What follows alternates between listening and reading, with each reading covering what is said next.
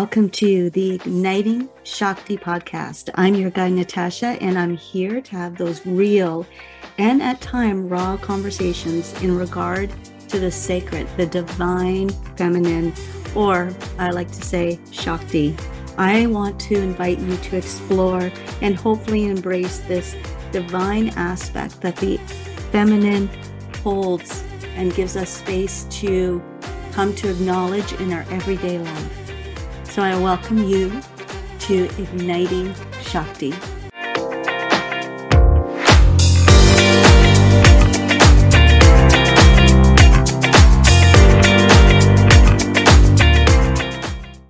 Welcome back, y'all. Thank you for joining me. All right, let's jump right in with Sita. Sita is the goddess that we are working with within the House of Shakti. And as we look at these 11 forms of Shakti and focus on Sita this month, this goddess of devotion, loyalty, unconditional love, mystical submission, it really brings to hone in on this fact of the cycles of Shakti itself, the cycle of creation, the cycle of sustainability, and the cycle of dissolving. And when we look at Sita within her archetype, within her energetics and essence, we see this cycle of these creation, sustainability, and dissolving move through, in the fact that through love we create, through love we also sustain, and through love we also dissolve and release. And I love how all three of these weave together, interwoven in this mystical, magical way. With the cycle of creation, we hone into the full potential of who we are. We hone in on this ability to create from this place of getting back to our truth, back to our true nature, back to self. And there's that liberation within that. There's the transcendence of the duality when we move to that place. And then we've got sustainability, which is just as important as the creation cycle. Because as we open new awareness, as we open the possibilities of our full potential, we also hone in on this opportunity for more understanding, more knowledge, and getting back to more of our truth.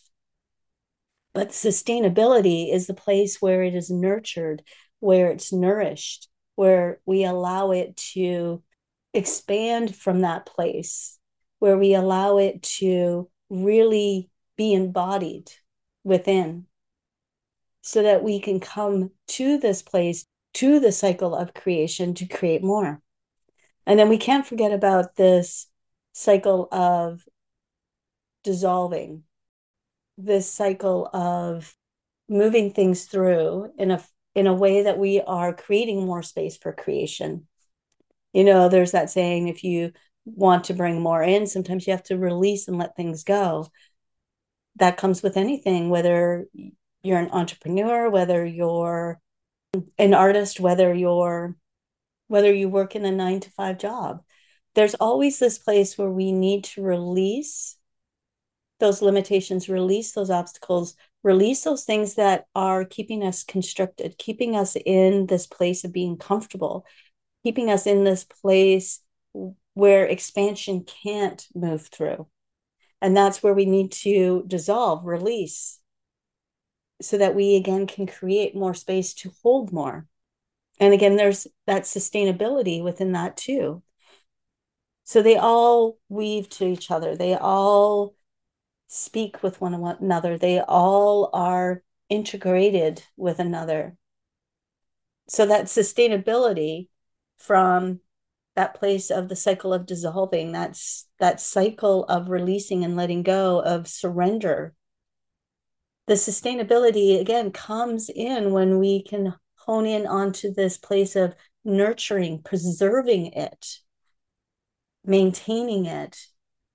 In that place is that we don't have to go through that lesson again, possibly, or we have let something go. We've gotten into this place of discomfort to be able to move things through. And then it's interesting how this is all speaking to each other in the different aspects of everything that I do, everything, all the work that I bring into this world. The fact that Ayurveda is the same, like it brings in the same qualities of the Vata, which moves things through, it moves things. And then we got the Pitta, which is the place of burning things up, but also that place of digesting everything, everything that we bring into our body, our mind, our soul is part of the Pitta energy of digestion, of assimilation. And then we've got Kapha, which is that place of sustainability that allows everything to be nurtured and to nourished in order to be able to expand and to radiate through. And then you've got Prana, Tejas, and Ojas. Prana is that ability to move things through with our breath through this vital life force. It allows us this flexibility, and that's where that creation is. And then you've got Tejas, that spark, that ability to let things grow and radiate. It's that place of courage, it's the boldness. And then you've got Ojas, is that nurturing, sweet juiciness, this place of subtle essence, of being in this place of, I guess you could say, in a place of surrender in a way, because that surrendering is where that nourishment, that nourishing of the body, the mind, and the soul actually allows you to thrive. So there is these subtle essences that are running in the background here as well through all of this, as all the qualities, as all the essences move through us through the feminine nature, through bringing us back to ourself, bringing us back to our true nature. So it's so interesting that all of this is all interwoven with each other, and we can bring this all into our space, and we can bring it in a sense to own it. But we have to have that courage to even delve into this, to dive deep and to explore it, to embrace it. But where I was going with this is that within Sita, we have these cycles, just like we do with each of the goddesses. We have this cycle of creation. We have this cycle of sustainability. We have this cycle of dissolving. And within Sita herself, you see it within her story, within her origin story of her being this creation of the earth, being found and as this golden glowing child, this earth goddess that allows things to expand and to grow. And then through that, through her love, through her ability to love and to be devoted and to surrender, she allows the place of sustaining this as well, sustaining this love, sustaining this ability of the devotion that she shows into the world. And then you've also got where the dissolving happens, where she lets go and she goes, you know, Rama will never change. And she just disappears. She dissolves. She lets it go. But throughout her journey, she's always going through these different cycles. And that's the whole point of today's episode, is through each of the goddesses, within each of their stories, there are these cycles. Cycle to create, this power to create, this power to maintain, to preserve, to sustain, this power to dissolve, destroy, to surrender, and to let go. And with each of them, it allows us to expand ourselves more. And when we embody these cycles, when we embody the essence, the subtle essences, the dynamics of each of these within each of the goddesses, we ourselves are able to get to this place where we acknowledge the duality and then be able to transcend that duality. So then it once again brings us to this place that we are not separate from anything, but everything is united. Everything is united. Our body, our mind, our soul are united as one. And that's when we come to that full expansion, to getting back to our true self, getting back to our truth, our true nature. And then there's this unity between us and nature. We already have that connection with nature already, as everything is moving outside within nature, so we have that moving within us. Ayurveda teaches us that. And then we also have the unity of ourselves and the divinity and the divine. We are not separate from divinity. We are not separate from the divine. We are one. We are one with this calling to continue to get to this place of our truth. And divinity is here to show us the way, to guide us. If we're only willing to listen and to open ourselves to that guidance. And that's what the goddesses do. They guide us, they lead us, they show us the way. They allow us to explore the depths of who we are.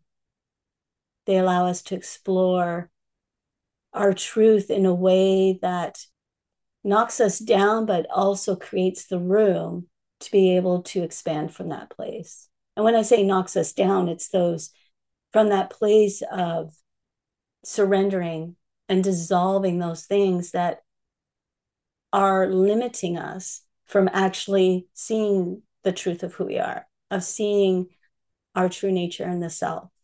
And there's liberation in that. There's freedom. There is so much expansion in that. It allows our soul to guide us more, our spirit. It allows us to bridge this gap between ourselves and our highest self. It allows us to open up to new creation and be able to expand that through the ability to nurture ourselves through love, to open the doors to new understanding, to new growth, to radiate all of that out. It's so cool. It's so cool when we start allowing this rise within us to embrace the shadow and the light within this goddess path to our wholeness, to both more worldly enjoyment and that spiritual liberation, to really bring this all and know that this all is within us. And we actually hold this within the palm of our hand if we choose to go there, if we choose to do the work, if we choose to play. I want to say that if we choose to play, because Shakti is all about adding more playfulness into our life. So is spirit. So is spirit, always allowing us to be more playful, because it's through that playfulness that we can expand and laugh and love more. It's through all of that. It's through there that we start living a path of living well. And this is what we do in the House of Shakti. We step into these places with the 11 goddesses, the 11 forms of Shakti. How do we bring in the lessons that these goddesses are here to teach us? And how do we move this through in those cycles of creation, sustainability, and surrendering into dissolving them? And they just continue to go through, and how we can continue to move and expand through these. So I want to leave you with today with maybe some journal prompts that you can go into. And the first journal prompt is I would like you to take a moment to think of possibly, and this can go to a person, a project, it can really go to anything in your life.